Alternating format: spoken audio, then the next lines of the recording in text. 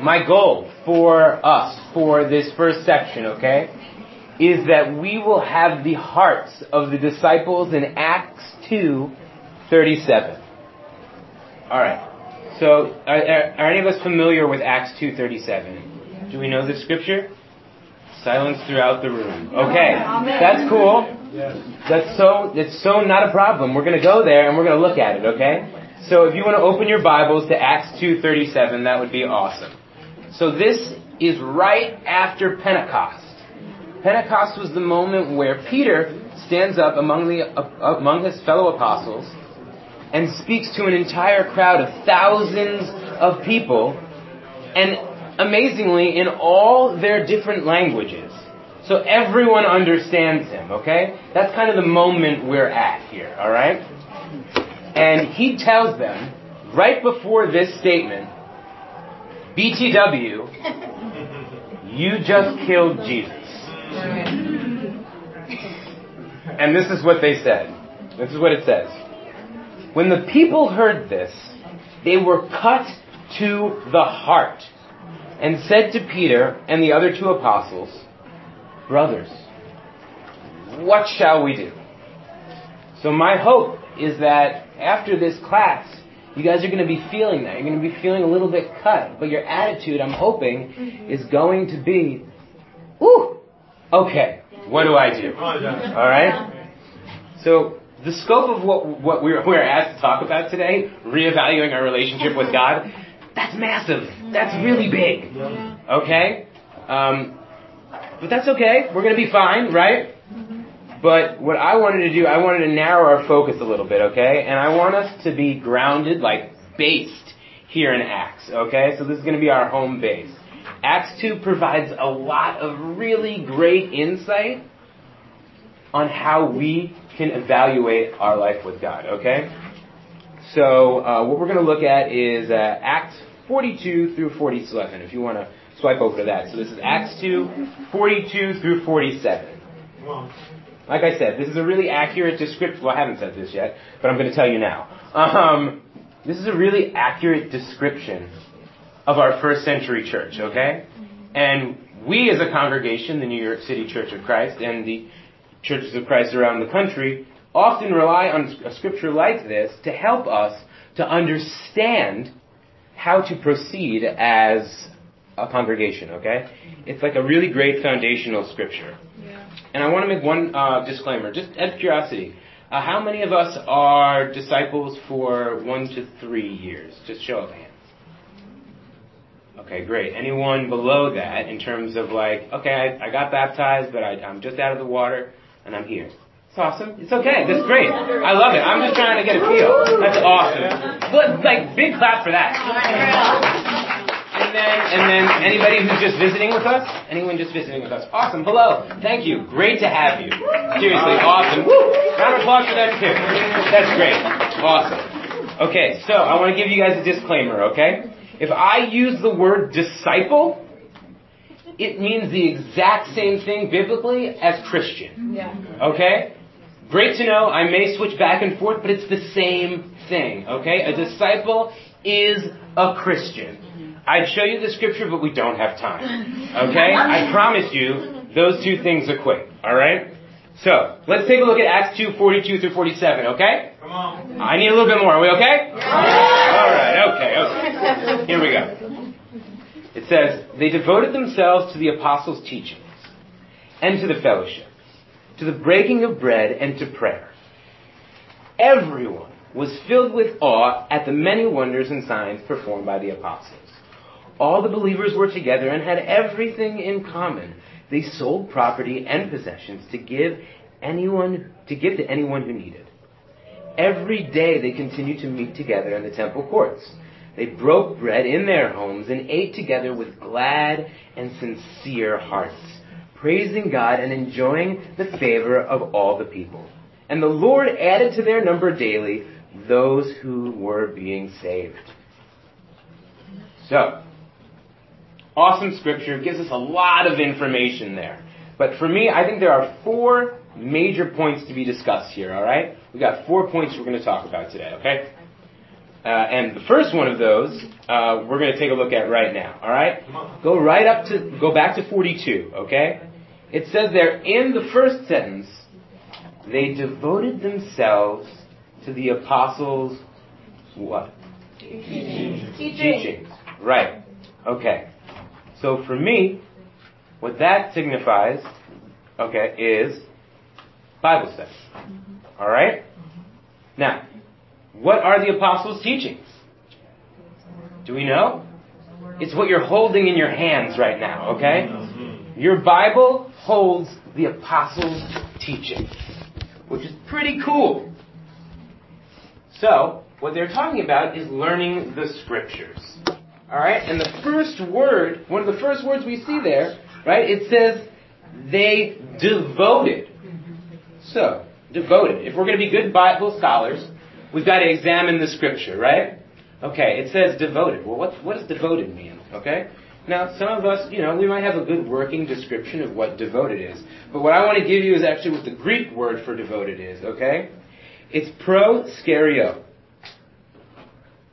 Proskartereo. Proskartereo. Or something to that effect. Okay? It's an awesome word, and this is what it means. Proskartereo. I don't know, I'm going to change it every time. But you guys write it down, okay? Proskartereo. Alright? Here's what it means. To consistently show strength which prevails, in parentheses, despite difficulties, to endure, to staying in a fixed direction. One more time, all the way through. Proskartereo, whatever it is, means to continue to do something with intense effort, with the possible implication, despite difficulty, to devote oneself to keeping on, and to persisting in. Okay, did that make sense? Mm-hmm. Yes. So, no matter what, these people were going to persist with strength forward in these categories and areas, okay? The first one is Bible study. Guys, they were interactive. This was an interactive thing. It wasn't like they were just sitting down doing nothing. This was a real, I'm with you attitude, okay? In terms of all of the things that we're going to talk about, but particularly here first in Bible study. Alright. I want to ask you guys a question. How are you approaching your Bible studies? You have in your hands the first century church's guidelines, things that they didn't have. They just had to listen and learn. They had to memorize this stuff from the teachers who were teaching it in the moment. But you guys have it right there in your hands, which is an amazing opportunity. Yep. Because you guys have an opportunity to be devoted to that word. To do it with strength. To do it with a steadfast strength. And have a really awesome quiet time.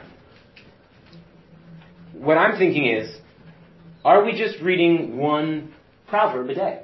Is that where we're at? No. Are we reading just a couple of sentences? I don't know. I have to ask, right? I gotta ask you guys the question. You guys gotta think about it. How much am I actually reading? It's an important question. Because the only way that we are ever going to be able to understand what God wants from us is if we read His Word. It's Him speaking to us. There's a conversation that has to take place between us and God, right?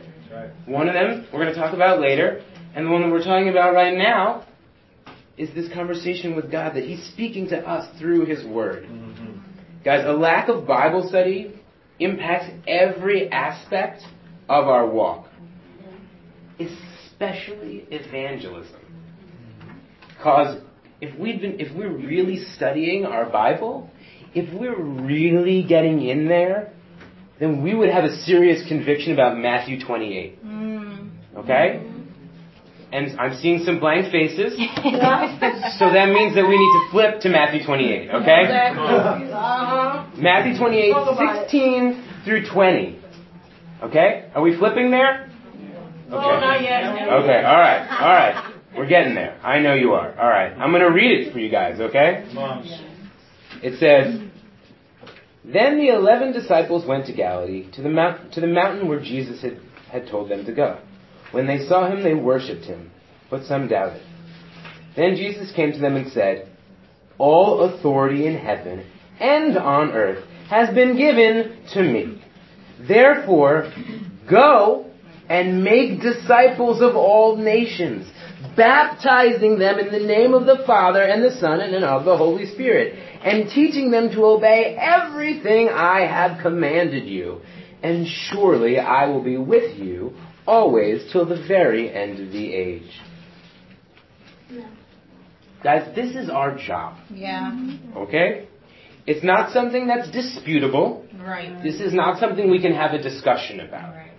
This is something when we signed up, and if we're thinking about signing up to hang out with Jesus for the rest of our lives, this is something we have to do. Okay? Now look, I'm going to be really honest with you guys.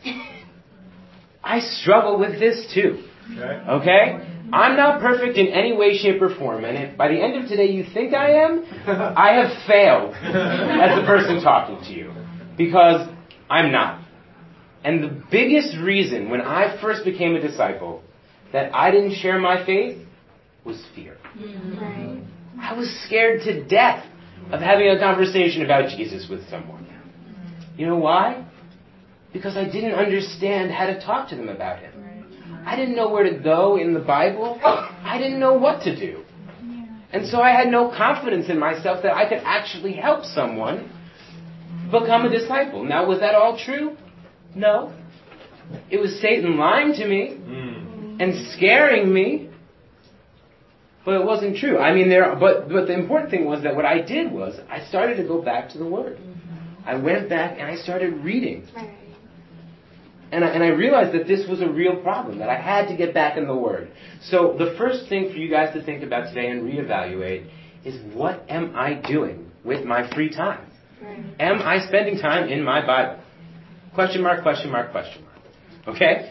Jess is going to come up and share a little bit with us, okay? About her experiences with this area. That was really great, and I really, really love everything that Josh was sharing because it's so true, and I relate to being a young disciple. And for me, the Word of God is something that I'm learning is transformative. And Psalm 19 says that the law of the Lord, it's reviving, it's refreshing to the soul. And for me, when I think the soul, most days I'm like, God help me. So I'm thinking, wow, refreshing to the soul. And I think that hits that gets it. That embodies everything I think God wants us to know about him, is that time with him refreshes our soul. And I think the early apostles, they really understood that. They were going through persecution and they were going through so much. But I think that the reason why they were so devoted was because they were devoted to the scriptures because they knew that it revived their soul and it revived their relationship with God. And for me, I'm very, very thankful that God placed amazing people in my life to just expose whether or not I was willing to submit my life to his word. I think sometimes I rely on this self-righteousness, on the outside I look so spiritual, or I'm happy-go-lucky this, but on the inside I feel like I would get away with I read yesterday, I'm good, or I know what's in Job, I'm good, or they call you out in service, you're like, I know that, because I read that before, not because it was my quiet time, or not because it was my daily devotion, it was because I was relying on this self-righteousness. And I think when people sat down with me to expose, am I willing to submit my life to the Word of God? And that means, I guess, to the class too, guys, are you submitting your life to God? Yep. Are you loving it? Are you studying it? The Bible says the law of the Lord is delight in it. Delight in the law of the Lord. Are you delighting in it? Is it oh my gosh, I have to go through Chronicles today? And no, it's delighting in the law of the Lord. And I think I love the grace of God because I think wherever you're lacking in an area, God will give you the room to grow. And I think we all need to remember that as we're growing in our discipleship, our relationship with the Bible should be parallel. The Bible transforms us, guys. It creates us into the image of God. So when we're reading our Bibles and we're struggling with pettiness, we're struggling with, oh, she got me mad, where's my compassion?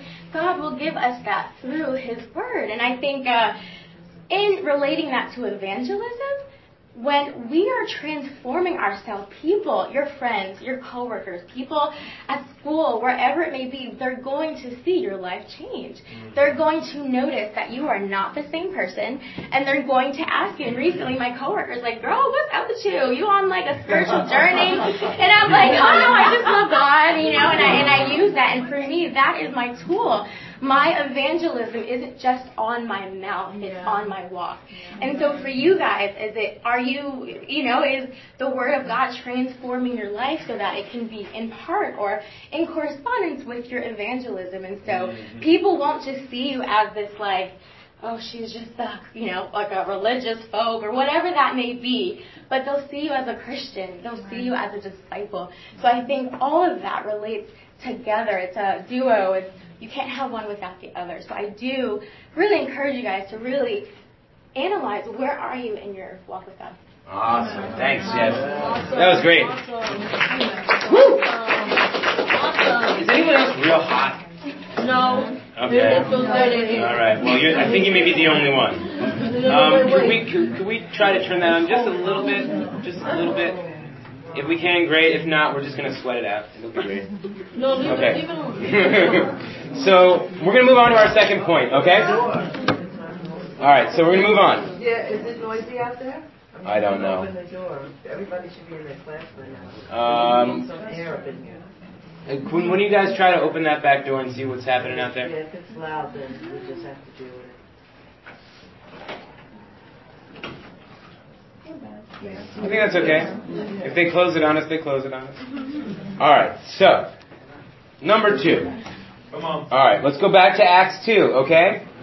We're going to read, again, that same sentence. There's so much in this one sentence, right? Let's look at it. It says, right, we got they devoted themselves to the apostles' teachings. We got that part, right? And then it says, to the fellowship and the breaking of bread. And what happens next? What does it say? Come on, you're there, right? Not yet? Okay. Okay, and then to breaking of bread and to prayer, right? Alright, that's the rest of the whole sentence. But there's 2 things, and we're going to talk about prayer later.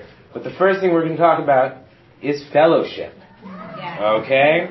Fellowship. What is fellowship? What a question. Okay. Alright, so fellowship, the word fellowship, what does it mean? I'm going to give it to you.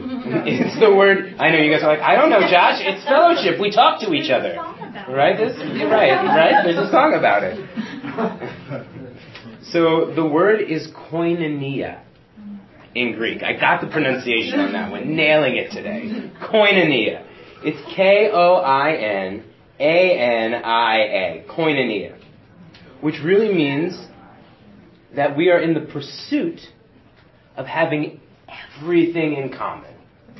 Koinonia means we, each other, getting to know each other, are trying to get everything in common. Koina, which is like, someone said it, is like the common Greek. It's like, they use it that way. So it's like what everybody spoke. Koinonia, everyone working together, trying to be on the exact same page. So that's what fellowship is all about. Okay? They'd committed themselves, the first century disciples, to one another. Alright? That's what I want to talk about, okay? Our second point that we're talking about is relationships within the body. Relationships with each other. And I'm going to have to move pretty quick through this. But we've got 4 different brackets I see in this next scripture, okay? Just keep that in mind. Let's turn over to 1 Timothy 5. Okay? And I love this little section. This is an amazing benchmark for you guys to go back to any time you're thinking about how do I deal with people in the kingdom, okay? All right, let's go. All right, 1 Timothy 5, 1 through 2. It says, it's okay, I'm going to read it for you guys, all right? If you're not there, it's okay. Do not rebuke an older man harshly, but exhort him as if he were your father. Treat younger men as brothers, older women as mothers, and younger women as sisters with absolute purity. Alright, so like I said, I think there are 4 different key things different categories of interactions that we can look at here, okay? Here's what they are. Number 1, same sex, same age. Okay? Those are your peers, right? We see that in there. Number 2, same sex, older in age.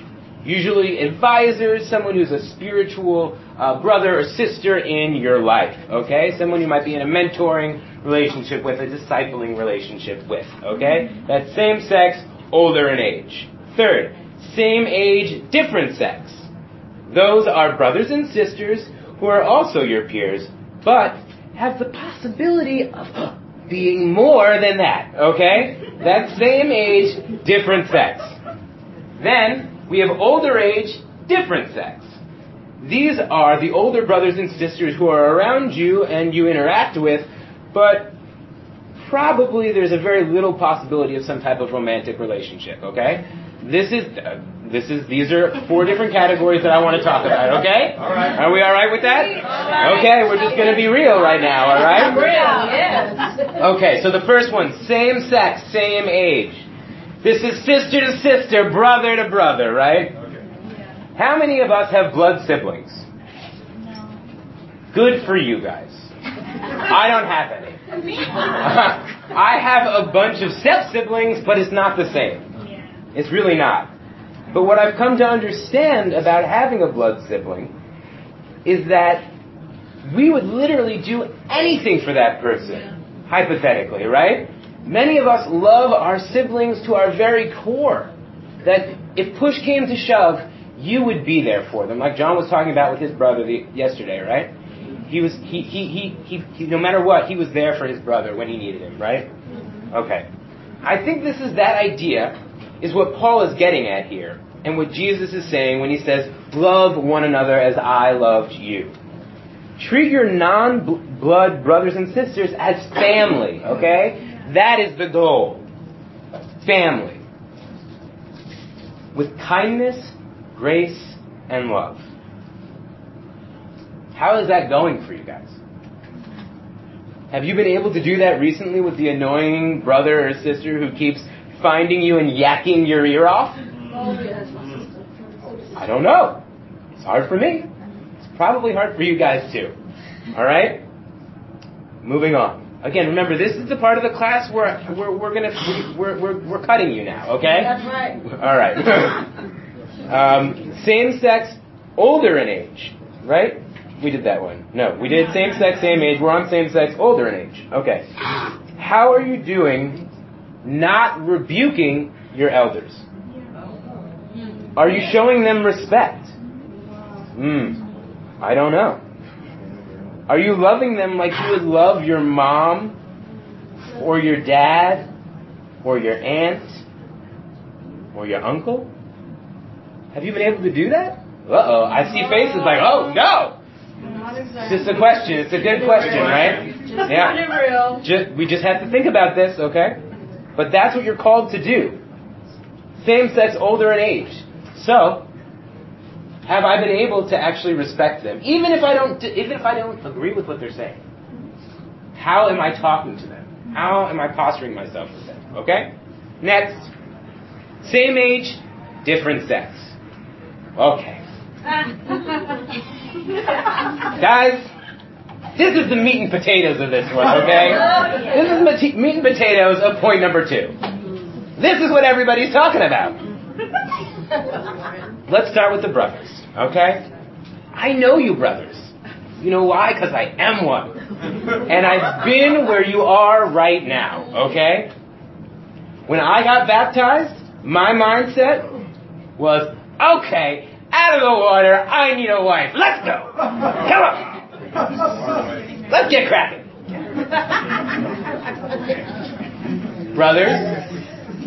Brothers, Men in the room, maybe you're more spiritual than I am. Okay? I told you I wasn't perfect. Let me ask you, how are you treating your sisters and the girls in your life?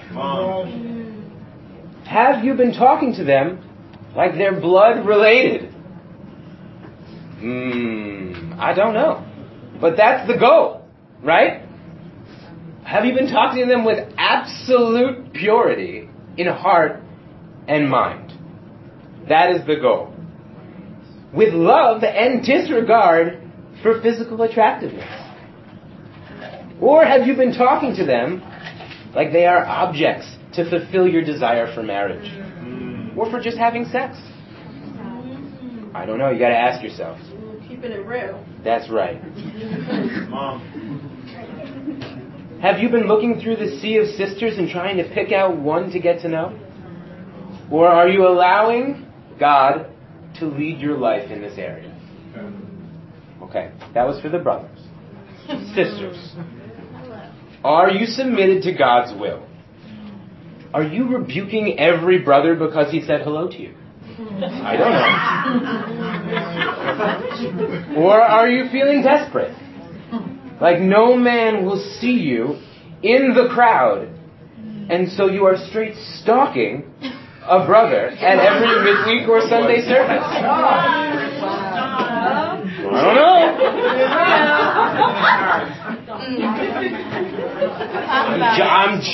I'm just asking a question, right? Don't get offended. Keep it real. And this is for both sides.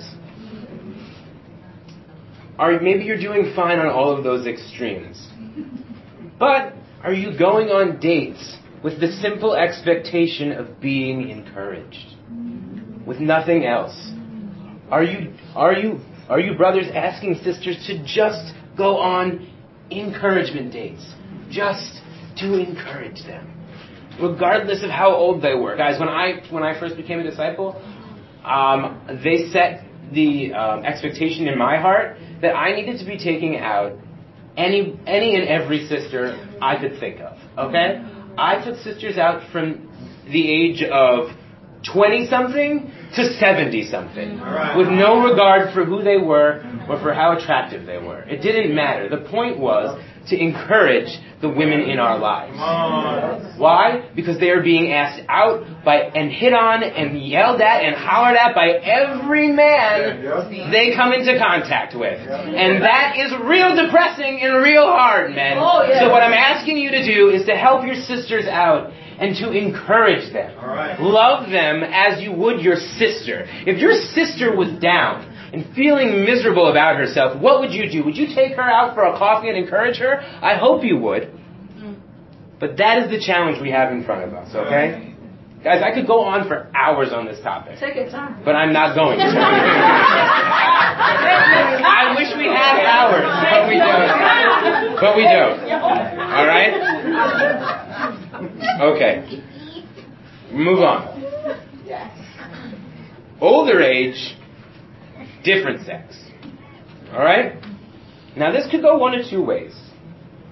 Either it's totally fine, and you're able to learn from the person in a fatherly or motherly way, and it's usually an older brother. Okay? Girls, I know. They start creeping on the younger sisters. Oh, I know it happens, okay? Okay, now look, I do know that maybe there are some sisters who prefer a mature brother. Great! But that's not usually the case, okay? But the reality of the situation is, ladies, I'm so serious about this. No man of God should ever make you feel awkward if they can help it. And that goes completely against the scripture we were looking at in 1 Timothy, okay?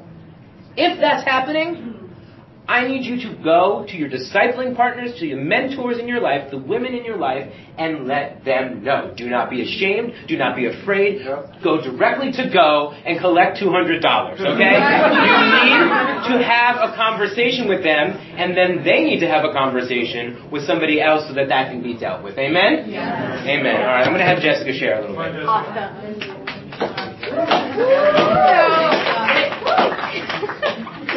was awesome. That was so real. I love that he broke it down in that way. I just feel like with all of these dynamics, just these different dynamics and relationships that we have, there's so much. It's so easy to see how Satan can try to work his way into that divide. And I think this is a topic that we're all kind of working through as we grow in our discipleship. Sure. But it's, disputable matters. I feel like, our country right now is at a time where it's just really polarized. There's a lot that's dividing us. One, race. Race is dividing us. Mm-hmm. Wealth, our social class, our social status, that's another divide. Mm-hmm. And I hate to say it, I hate to bring it up, but politics. That is a huge social divide going on right now. And I find that, what I love about our millennial generation is that we're really awakened to what's going on in the world, and we're really passionate about what's going on, and that is so good. But the question that I want to ask class is, what is the condition of your heart? What is the condition of your heart when it comes to relating to brothers or sisters in the church who are of different political stances? Is your heart hardened because someone is a Republican, Democrat, Independent? Are you, falsely judging them or falsely accusing them of being a certain type of way based off of their political assignment? For me, I feel like if you're wanting to look to a perfect radical or a perfect activist, look to Jesus. I feel like he was so radical. His first sermon was Sermon on the Mount. He got up there and was like, and he sorry to be ratchet, but he was so, he was counterculture. He was so, he just turned everything around. And he brought peace in a different way, and I think there's nothing wrong with having a stance. There's nothing wrong with having a view. But it is wrong when your heart starts to be hardened or bittered by the church. You feel like we're not talking about it or we're not this. But guys, as the church, our example is Jesus. Yeah. And I feel like he needs to be the forefront of our heart. Jesus was a man of people. And I think if you want someone to relate to in these times, or if you feel like your heart is really, I don't know how I feel about this brother or sister or whoever, what's going on, Jesus is that person to look to, because he embodied that. He did. Yeah. Awesome. Thanks, Jess. All right, we're going to move on. We're getting hot and heavy in this, right? I mean, we're deep in right now, right? Okay, so we're going to go back to Acts 2. It's our base scripture for the day, right? Okay, so there it says, right? We read the first two parts of that sentence, and now we're on that last part. They devoted themselves to the apostles' teachings. That was the Bible study. And to the fellowship. That was our one another relationships that we just talked about. And to the breaking of bread and to prayer. Ba-ding! Number 3. Okay. Prayer times. Right? And that's what we're up to. Talking about prayer. Guys, prayer is one of the most single important things you can do in your walk with God.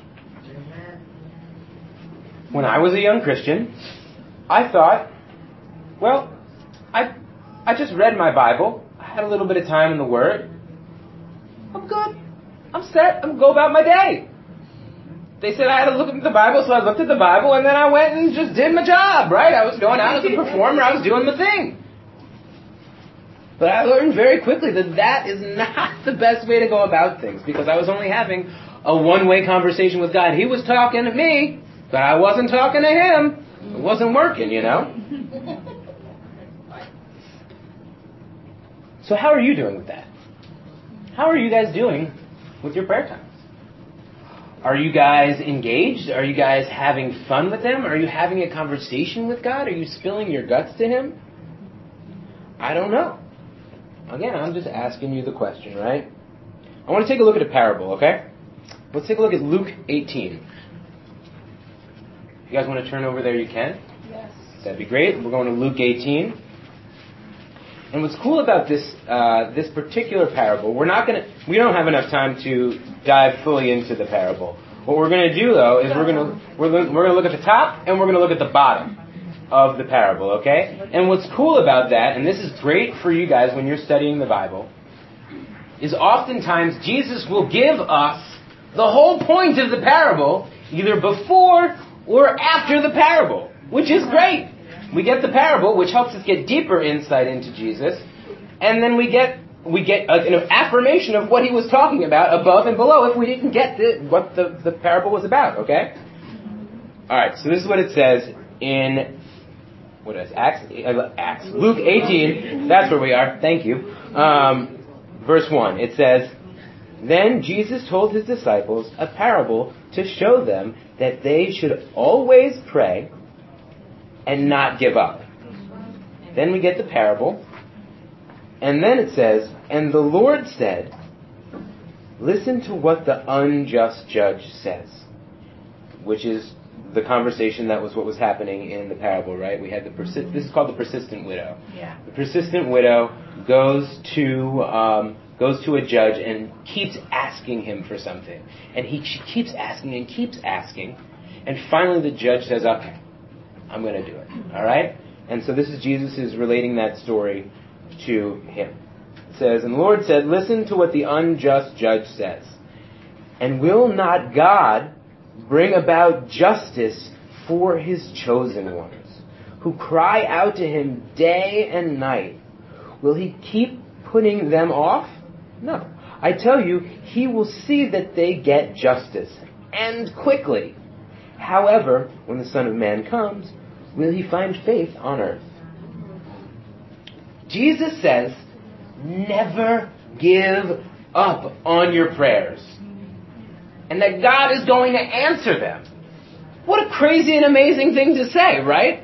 Not only if you talk to God, will he answer your prayers, but it's almost guaranteed. Either it's going to happen here or in the next life. That's pretty darn cool. Jesus said it, right? He says that God wants to answer your prayers. You guys. Not mine, your guys. I mean, mine too, but your guys. God will answer. So again, how are you doing with your prayer lives? Are they powerful? Are they effective? Are they consistent? Okay, remember the word devoted we talked about? The scary Greek word that I didn't have a good time pronouncing? That meant to do it with strength, despite difficulties. Right? That word devoted, it means no matter what, we stick to it. We keep praying. How are we doing with that? I'm going to have Jess share a little bit on this one, okay?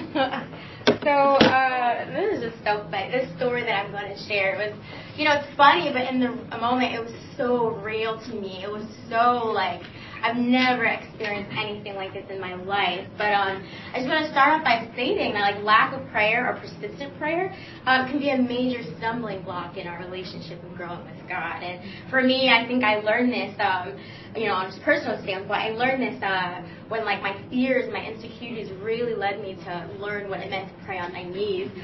So 2 years ago, I served on a one-year challenge in Haiti. And so, and so for me, it was brand new territory. And in hindsight, it was the best experience of my life. It was everything I needed. I think it grew me as a disciple. But leading into it was it was so horrible. It was so hard. I had to get out of my lease at my house. I had to tell my parents, and they were like, "What the heck? This church is, you're crazy." I had to tell my friends. They just didn't understand, or even disciples, and just leaving my church family. It was just I was under a lot of stress. And so I was beginning to feel these heart attack symptoms. And I'm a biology major, and I am a WebMD addict. So I'll go on there and I'll be like, chest pain, all these feelings, and it would be heart attack. I'm having a heart attack, and it was so. I'm kid you not. This is literally. I was not I thought I was dying. I was having a heart attack. So I began to emergency room hop. So I would go to different emergency rooms. I'd be I'm having a heart attack, and they'd put these things on me, and they'd check me, and the doctor would be you're fine, you can go. And I'm he's crazy. So I'd go to another one, and I'd be this is what I'm feeling. It's so true. This is what I'm feeling. I'm telling you. And it happens all of a sudden, so maybe right now it's just not happening, but leave me here. I promise it's going to happen again. So he put these things on me again, the EKG thing or whatever. And it read normal, and they sent me home. And before, the month before that I had to leave, I literally visited like 10 emergency rooms in 1 month. I kid you not. It was so real. One sister was like, dang, girl, you got good insurance. The way my insurance is set up. And I was like, no, my dad does. And so, it was really easy for me to self-diagnose myself. And I think in this whole time, I was not talking to God. I was just doing things myself, packing and getting things ready. I was just in control mode. And, my prayer breakthrough came when my discipling partner, or just the mentor in my life, that's what my discipling partner is. And we were driving back from the city one time, and then all of a sudden, boom, my attacks came back. The heart attack thing came back. And I'm like, girl, stop the car. I'm dying. And then my disciple, my mentor, she is like the most kind, compassionate, sweet, soft-spoken person. She was like, oh no, let's pray. Girl, I'm dying. We need to go to the emergency room. We're not praying. And she's like, no, let's pray. So we go, and then we pray, and God bless her heart, because it was really like, in prayer, I was really like, I'm looking at her, and I'm like, but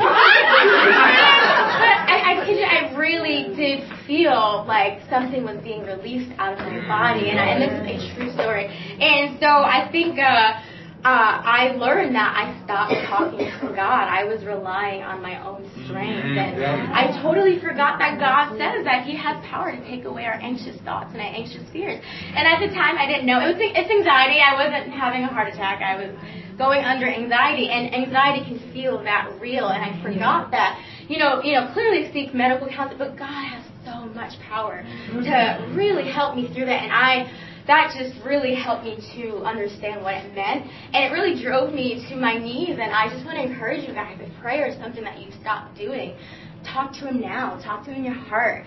And so that's just really something that helped me to realize that I was. Great. Thanks, Jess. That was awesome. It's so real. It's so real. I just want to, you guys doing okay so far? Oh, yeah. All right. Amen. Awesome. So guys who are visiting, are you guys doing okay?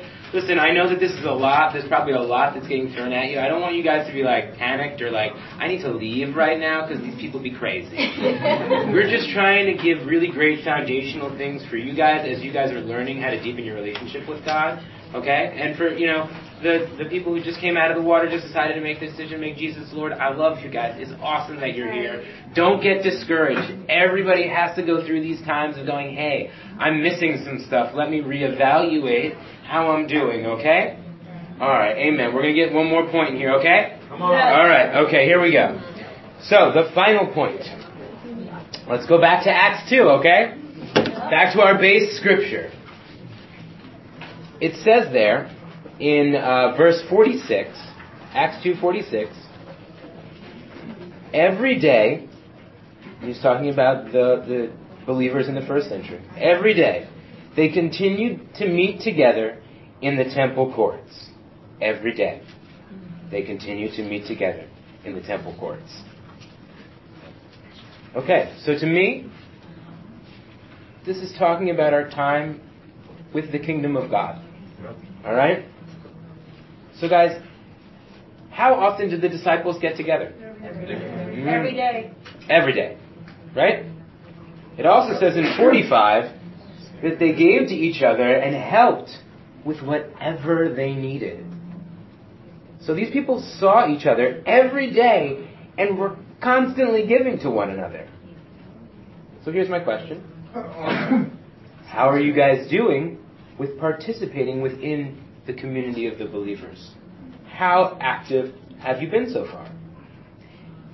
If this is our example, okay, meeting together every day, how often are you connecting with your fellow believers? Twice a week, maybe? Just once on Sundays? Maybe an occasional singles devo? I don't know. But it's an important question to ask, right? Have you served anyone recently? It's another good question. Because that's what we see there in Acts 2, is that they're serving each other. They're helping each other out. Have you helped a brother or sister in need recently? Have you been an active part of the service on Sunday? Are you volunteering your time? Are you helping assist or lead a Bible talk? Are you, for some of you who are older disciples, 2-3 years in the faith, have you been assisting or helping lead a Bible talk? Are you involved in being mentored? Is there someone else in your life who's been around the church longer than you, helping you to evolve as a Christian? If not, you should think about having someone doing that. Because I wouldn't be standing here with you guys. I certainly wouldn't be talking to you if it wasn't for one of the guys in the back of the room right now. I won't name who he is. But if it wasn't for him, I wouldn't be standing here, because I had him in my life to help me to understand what I should be doing. Because you get out of the water and you're excited, but then you may not have a good direction to go in. Come on. What do I do next? Well, you need someone who's been around, who's already done that, to do that for you, okay? If you do have that going on, and you've been around for a little bit longer than 5 months, 6 months, or a year, are you helping someone who else just came out of the water? Are you involved in mentoring somebody else? You're capable. You may not think you're capable, but you are, because you've been there, and you had someone helping you. So why not help them in the process, okay? Now look, maybe some of you are doing all of that. Amazing. Don't stop. Maybe you guys are super involved. Maybe you're doing a ton of things for your different churches. And what do I say to that? Awesome. Keep going. We need you. Yep. For sure. But we need more of you. Okay? Mm-hmm. At this point, I'm just going to be real. That's an alarm. It's not a fire alarm. Okay? All right. At this point, how many of us are millennials? It's okay. Millennials. It's all right. Raise your hand. Okay. Millennials. I'm a millennial. It's okay. Some people use it as a dirty word. All right? I don't use it as a dirty word. I love being a millennial. I'm hip. I'm trendy. I've got an iPhone and I know how to use it. I got an iPad and I know how to use that too. Okay? But here's the problem. We have not stepped up really at all to help lead God's kingdom. We are seriously lacking in millennials helping and volunteering to further the kingdom of God. It says in 1 Corinthians 12, the body of believers is one unit. We are one body. We are not individuals anymore. We are a part of a family, of a unit. And if one of us decides not to do something, if the foot decides not to move today, the rest of the body is not going to go anywhere. Okay? So you guys are part of that unit. You are the foot. You are the arm. You are the finger. You are the eye. If you guys decide not to do anything, so goes the church. Amen? Awesome. One more scripture for you guys. Matthew 6:33 through 34. It says, "But seek first his kingdom and his righteousness, and all these things will be given to you as well." He's talking about before that worrying about the clothes on your back. Talking about your job. Talking about how you're going to get somewhere. How you're going to pay the bills.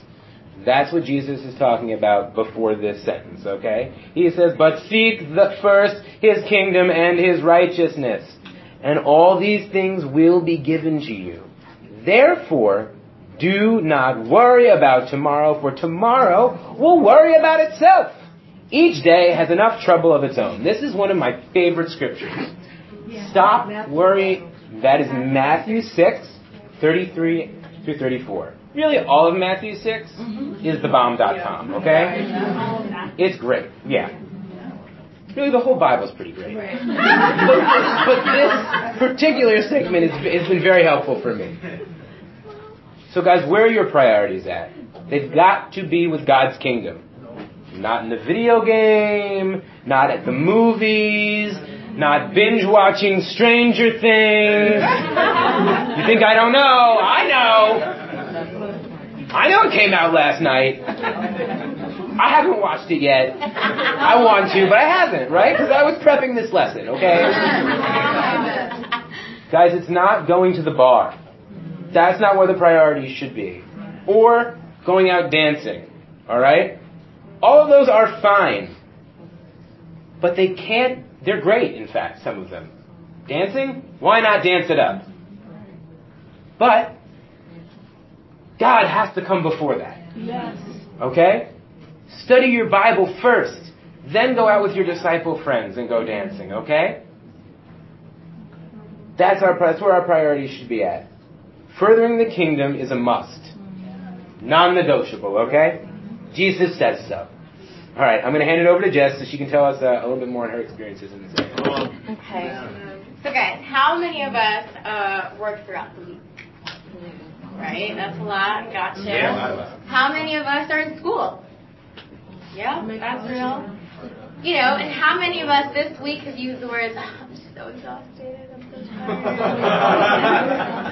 I have, it's okay to be honest, let's be real, because it's clear, our pursuits, everything that we're going after, the pulls of life, they fill up our time slots in our schedule. And for me, I'm learning this firsthand. I'm maintaining a 9 to 5. I'm studying through the GREs, and recently I'm trying to dabble in calligraphy and opening a shop on Etsy or whatever. Girl.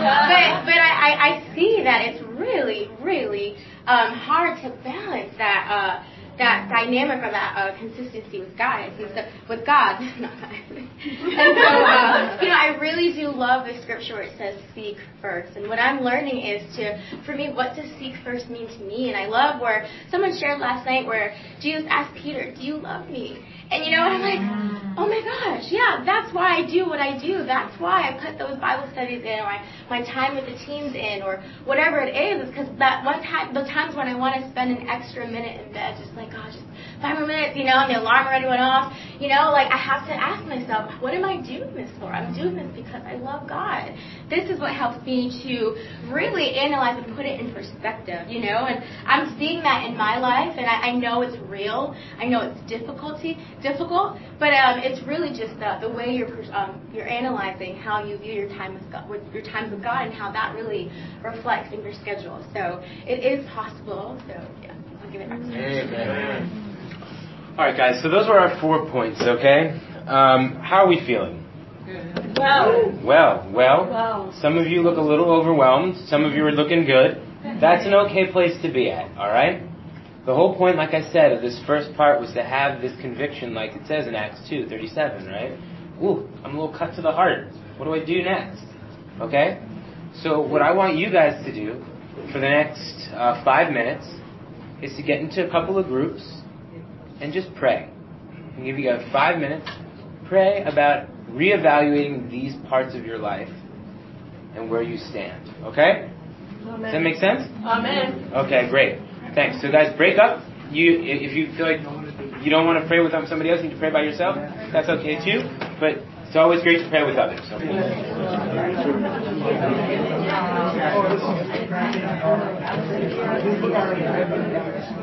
All right, guys, let's come back in.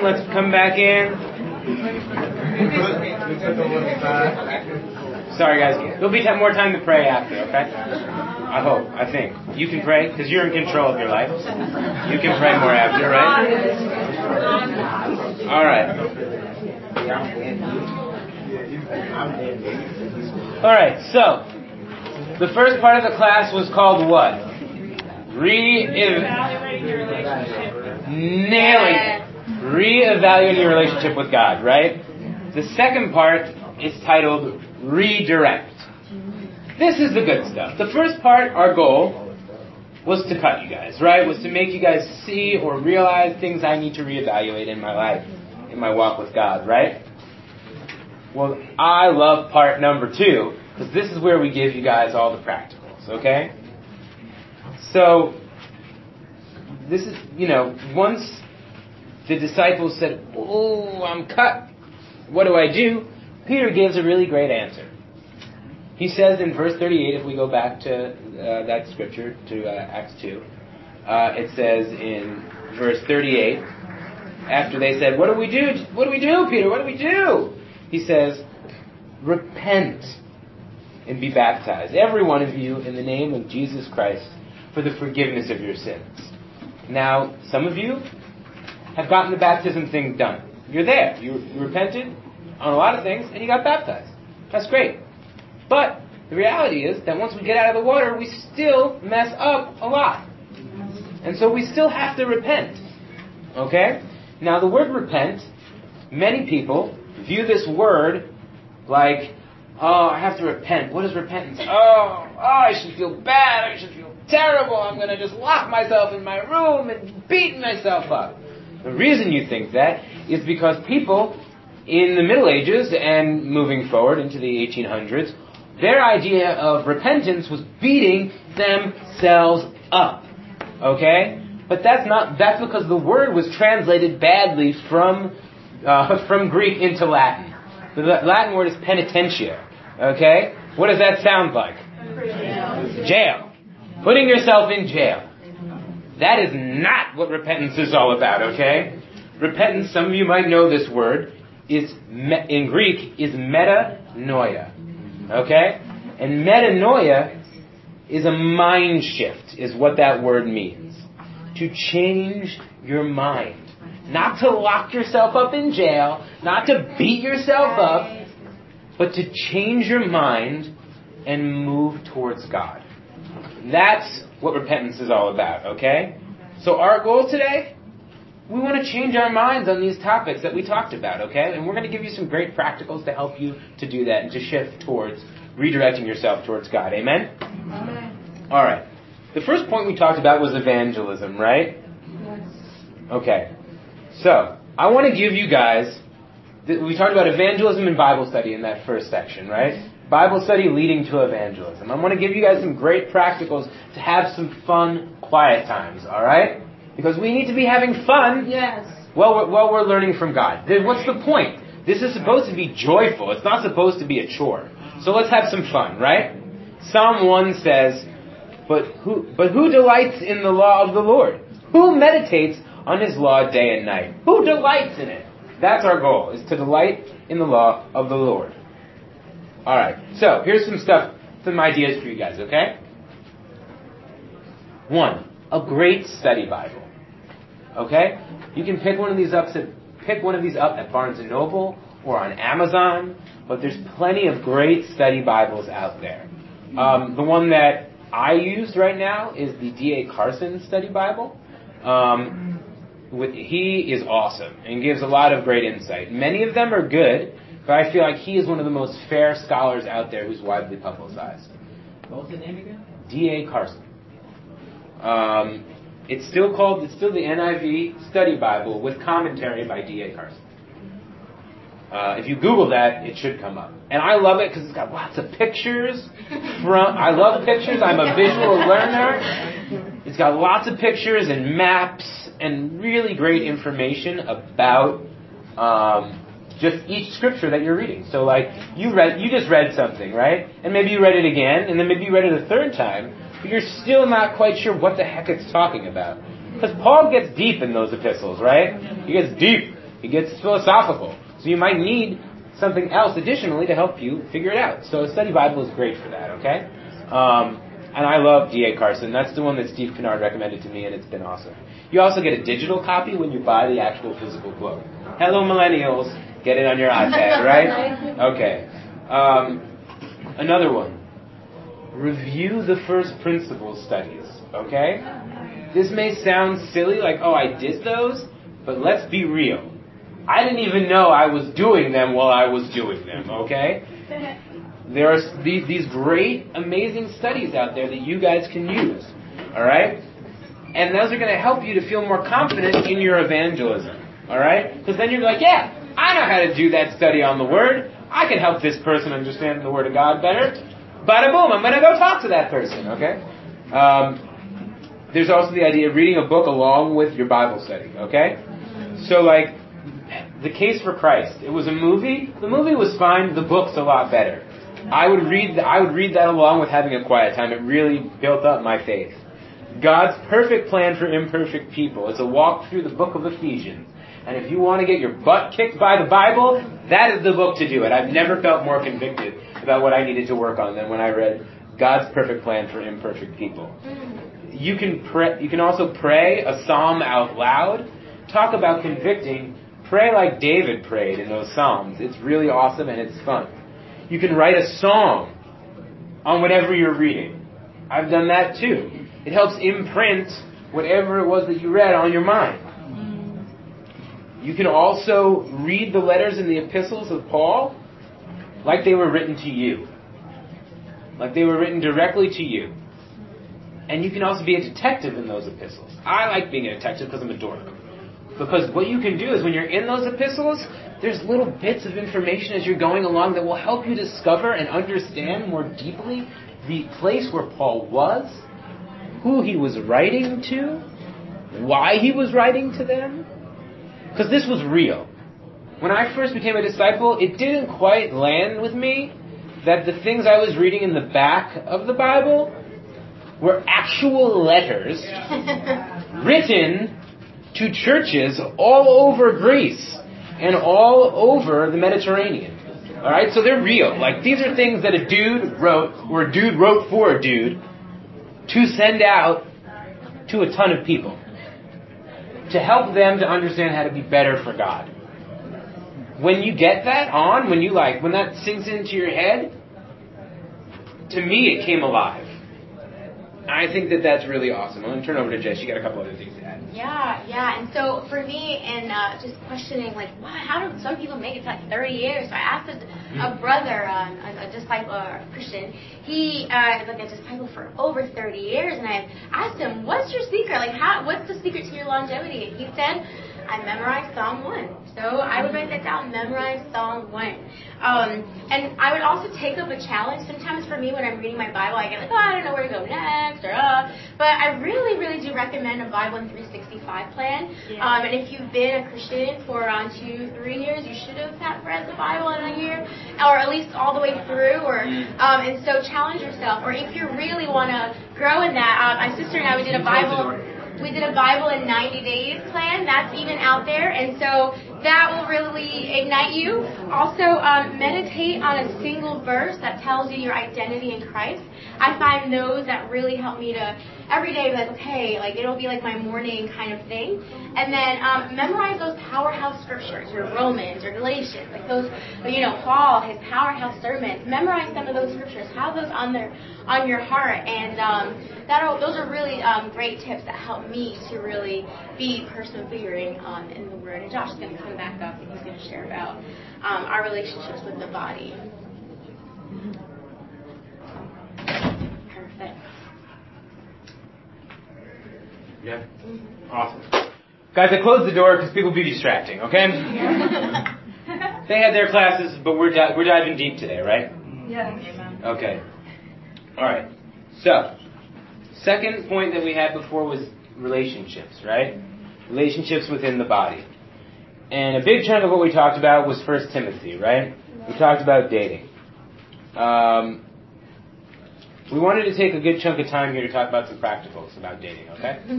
Because I know that it's on a lot of your minds. And that's okay. But we wanted to talk about it a little bit more, all right? So, look, I know that there's a fear out there that maybe I'm not going to get married. Maybe I'm never going to find somebody. Maybe I'm just going to be alone my whole life. You know what? That's okay. I understand that fear. I had that fear. But I want to give you guys a little bit here to encourage you that no matter what happens, you have God. And He's never going to leave you. And He's never going to disappoint you. Let me tell you, I'm getting married in 14 days. It's great, but it's not the end goal, okay? It's great. That person has disappointed me and has hurt me. And I've done the same to her. And that is going to continue to happen. Relationships aren't perfect, okay? So don't think that this thing, relationships, marriage is like going to be this perfect thing. It's not. Okay? Many people are much better off not being married. Okay? It's just this is like a real reality, okay? Keep it real. Okay, this is what I wanted to say to the brothers. brothers, I know that sometimes we walk around real confident, right? Like, look at all these ladies! Hey, ladies! But then we think, oh my goodness, if I ask this particular lady out on a date, she's going to fall in love with me. Because I am all that in a bag of potatoes. Okay? Now, you laugh because it's true. These are thoughts that enter our prideful brains. Okay? It's true. I have great news for you guys, though. You are not that great. Nobody is that great. That sister is not going to fall in love with you, and if she does, that's her problem that she needs to figure out. Your job, brothers, is to encourage them anyway, okay? That's your job. And just because you encourage that sister out on a double date with you, doesn't mean that she like you. Yeah. Okay. It doesn't mean that she like you. Right. All right. Okay. Hebrews 3, guys. It says in Hebrews 3:13, it says to encourage each other daily. And one fantastic way to do that is to take your sisters on a date. Okay? There is a caveat, guys. If you are just studying the Bible right now, do not be bothered going on dates right now. If you are just looking at the Word of God for the first time, or you're diving in to get to know your relationship with God better and deciding, man, do I want to do this for my whole life? This is not the time to be going on dates or worrying about any other person but yourself and your relationship with God. Just unnecessary. You don't need it. It's distracting and it makes things harder, okay? Don't worry about it. Just focus on your relationship with God. Now, the rest of you who aren't in that situation, get on it, okay? Alright, so, what's next? I already preached this earlier. Great. I don't need to tell you that again. Yeah, okay, cool. Jess. Yeah. So, ladies, I get it. Flow hallelujah, clap for Josh for getting that in. I was like, preach, yes. But I can really just feel like we need to just camp out on this for a second. For me, I don't know if anyone can relate, but in dating, I feel like I failed. I was like, Josh, just take it. I don't want it. And he was like, no, share me your vulnerability. I was like, oh, Lord. And so I was like, okay, fine. And so for me, just this whole dating thing was even just horrible. And I feel like when I relate that to like older sisters or married women, they're like, just trust in God, fixate on God. And I'm like bitter about that. I'm like, what? You know, like what makes you think I'm not focusing on God, or what makes you think I don't love God? And I was like, oh, you know, and I like that word fixating on God. I think the God, that thing that makes me feel like why us single ladies are always being told to fixate on God? And I think I never related that to myself. I never really sat down to think, what does it mean for me to fixate on God when I'm going through something?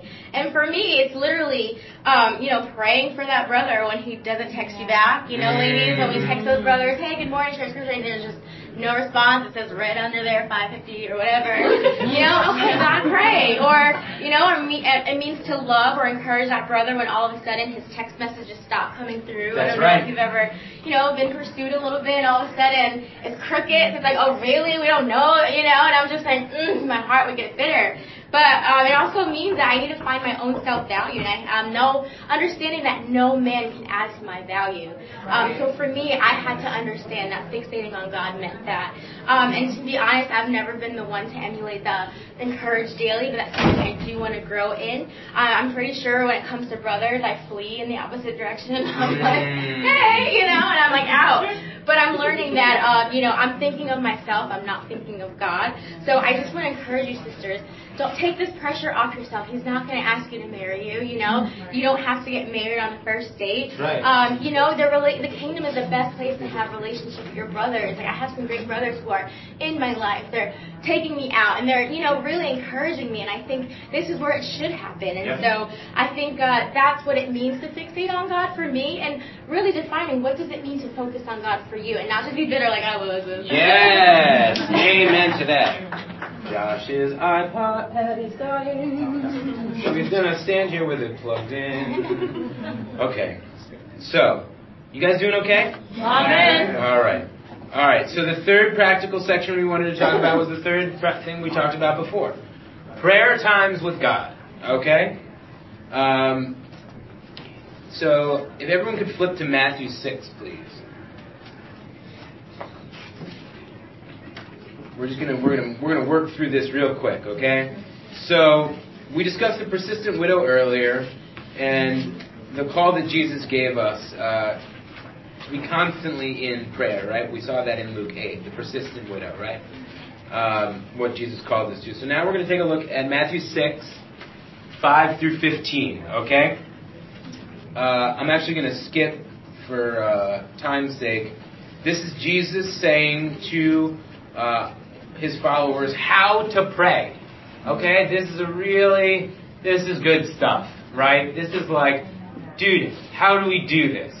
Dude, I'm going to show you. All right? That's my millennial speak for what Jesus is about to say. All right? It says in verse 9, "This then is how you should pray. Our Father in heaven, hallowed be your name. Your kingdom come, your will be done, on earth as it is in heaven. Give us today our daily bread, and forgive us our debts, as we also have forgiven our debtors. And lead us not into temptation, but deliver us from evil." All right? For if you forgive other people when they sin against you, your heavenly Father will also forgive you. But if you do not forgive others their sin, your Father will not forgive your sins.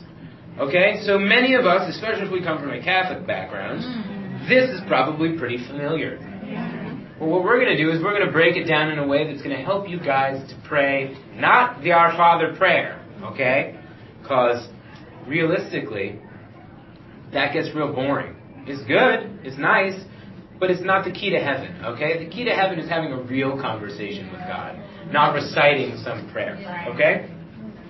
So the first part we see there in 9 is, "Our Father in heaven, hallowed be your name," right? Now, I'm going to give you an acronym that's going to help you out. It's going to make things real easy. It's ACTS. A-C-T-S. ACTS. And the first letter is that first section we're talking about here. Our Father in heaven, hallowed be your name. That is adoration. Okay? The important thing to remember about adoration is it is you just saying, "God, you are a rock star. You've done so many amazing things. Look at this earth. Look at the trees. Look at the birds." You are admiring who God is. That is adoration. Okay? Part 2, 10. "Your kingdom come." Oh, no, I'm lying. I'm going to skip down because I want to give you acts in order, okay? So that's adoration, A.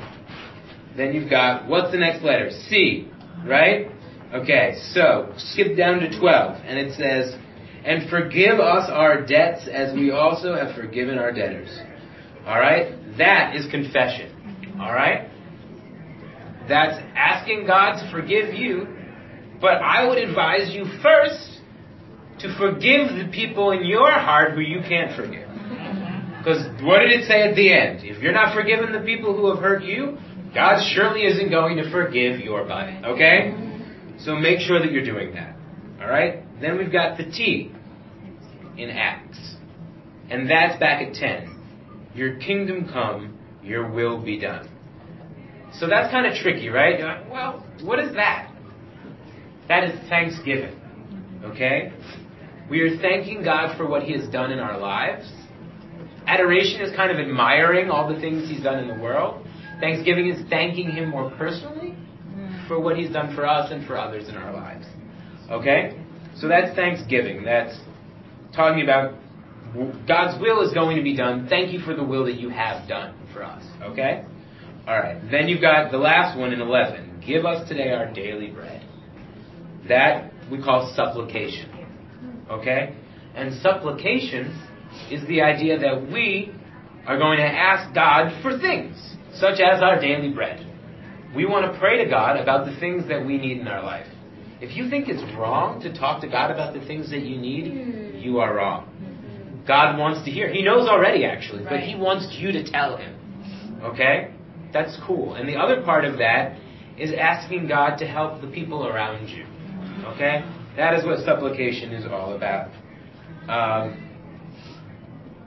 Cool. I think that's good enough for that. Jess, do you want to? Yeah, just recap some practicals. Okay, great. Going back from my story, I survived. I learned that I wasn't dying.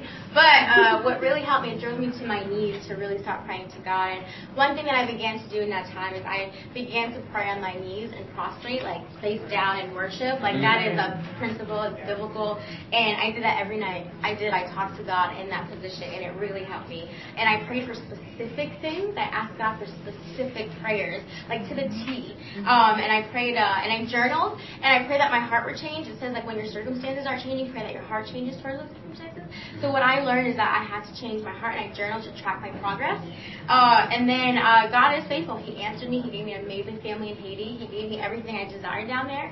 And I just want to encourage you, if you stop talking to God, really right now open up your hearts and talk to Him. Your prayers can be really, really silent, but they can still be seething with passion. So they don't have to be like these boisterous mountaintop prayers, but in your heart, begin again, open that door again. So Absolutely, yeah. And bonus for anybody who wants to know, I'll give you a couple of really awesome stories if you guys want to stick around. I know we're running late, but I will give you some really encouraging stories about how God has answered prayers in my life in ways that are like mind-boggling to me, okay? So if you guys want to stick around later, I'll give you some of those. We're going to move on to point 4, all right?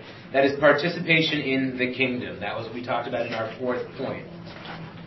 So as we looked at earlier, there are no excuses according to the scriptures to be able to not be active in the church. There's just nothing that says it's okay to sit around and do nothing. That's not in there. No, I wish it was. It would make my life a lot easier. But that's not what it says. That's not. No. No. Don't fuck that shit. That's right. I know that it is extremely difficult. Look, before I became a minister, I was hustling. Okay? I was working at a theater. I was doing real estate. I was probably working 60 hours a week just to keep up with what I needed to pay my bills. And I was still trying to be a performer and a voiceover artist and a whole lot of other things. Okay? So I've been there. I've been in the trenches, and I understand that it is super hard to figure out how to schedule our time. Okay? And so what we're going to have is Jess, who is in it right now in the trenches, is going to give you guys some awesome practicals on how to help you with your time management, okay? Okay, guys. It's all about prioritizing. And for me, what I'm realizing, one, sit down with your mentor, or if you're a visitor, the person that brought you out or invited you here, sit down with that person and just really analyze your schedule. That's what I had to do. I had to see what were my big priorities, what are my big stones. And for me, that was God, church, Bible studies, my health, and different things. And those were the things that I would put in my schedule first. And then for the extras, I had to define what are the extras. Social media, it's okay to say no. You can't go to every birthday party. You can't go to every event. And yes, it's great, but if they're outside of the normal meetings of the body, it's okay to say no. So for you, define for yourself what those extras are. And then second, find a church family and stick with it. You know, the church popping. And, it's fun to visit different ministries. But if you feel like you're missing that certain thing that, I don't know, that church doesn't have it, stick with it. Sam Powell, he's one of our leader evangelists. He says, stop with the church hopping. Find a church and make it better. And so for you guys, that really does help with finding that commitment, building that community, and that aspect of committed. Mm-hmm. Awesome. I totally agree with everything Jess just said. And I just want to add that you should not be afraid to use a calendar. Okay? If you're not already, really get into using a calendar, because I cannot tell you how much my iCalendar has changed my life. I have a terrible memory. I can remember a lot of things, but I can't remember everything. And so put it in a calendar. It makes things so much easier because it's there for you and will remind you that you have to do it. I know we lead busy lives, but that's a great way to help yourselves, All right, guys, so I know that we ran a little bit over time. No, it's okay. I told you to take your time. I know you did. Can someone help us out and just open the door real quick? So this is what I want you guys to do. Okay?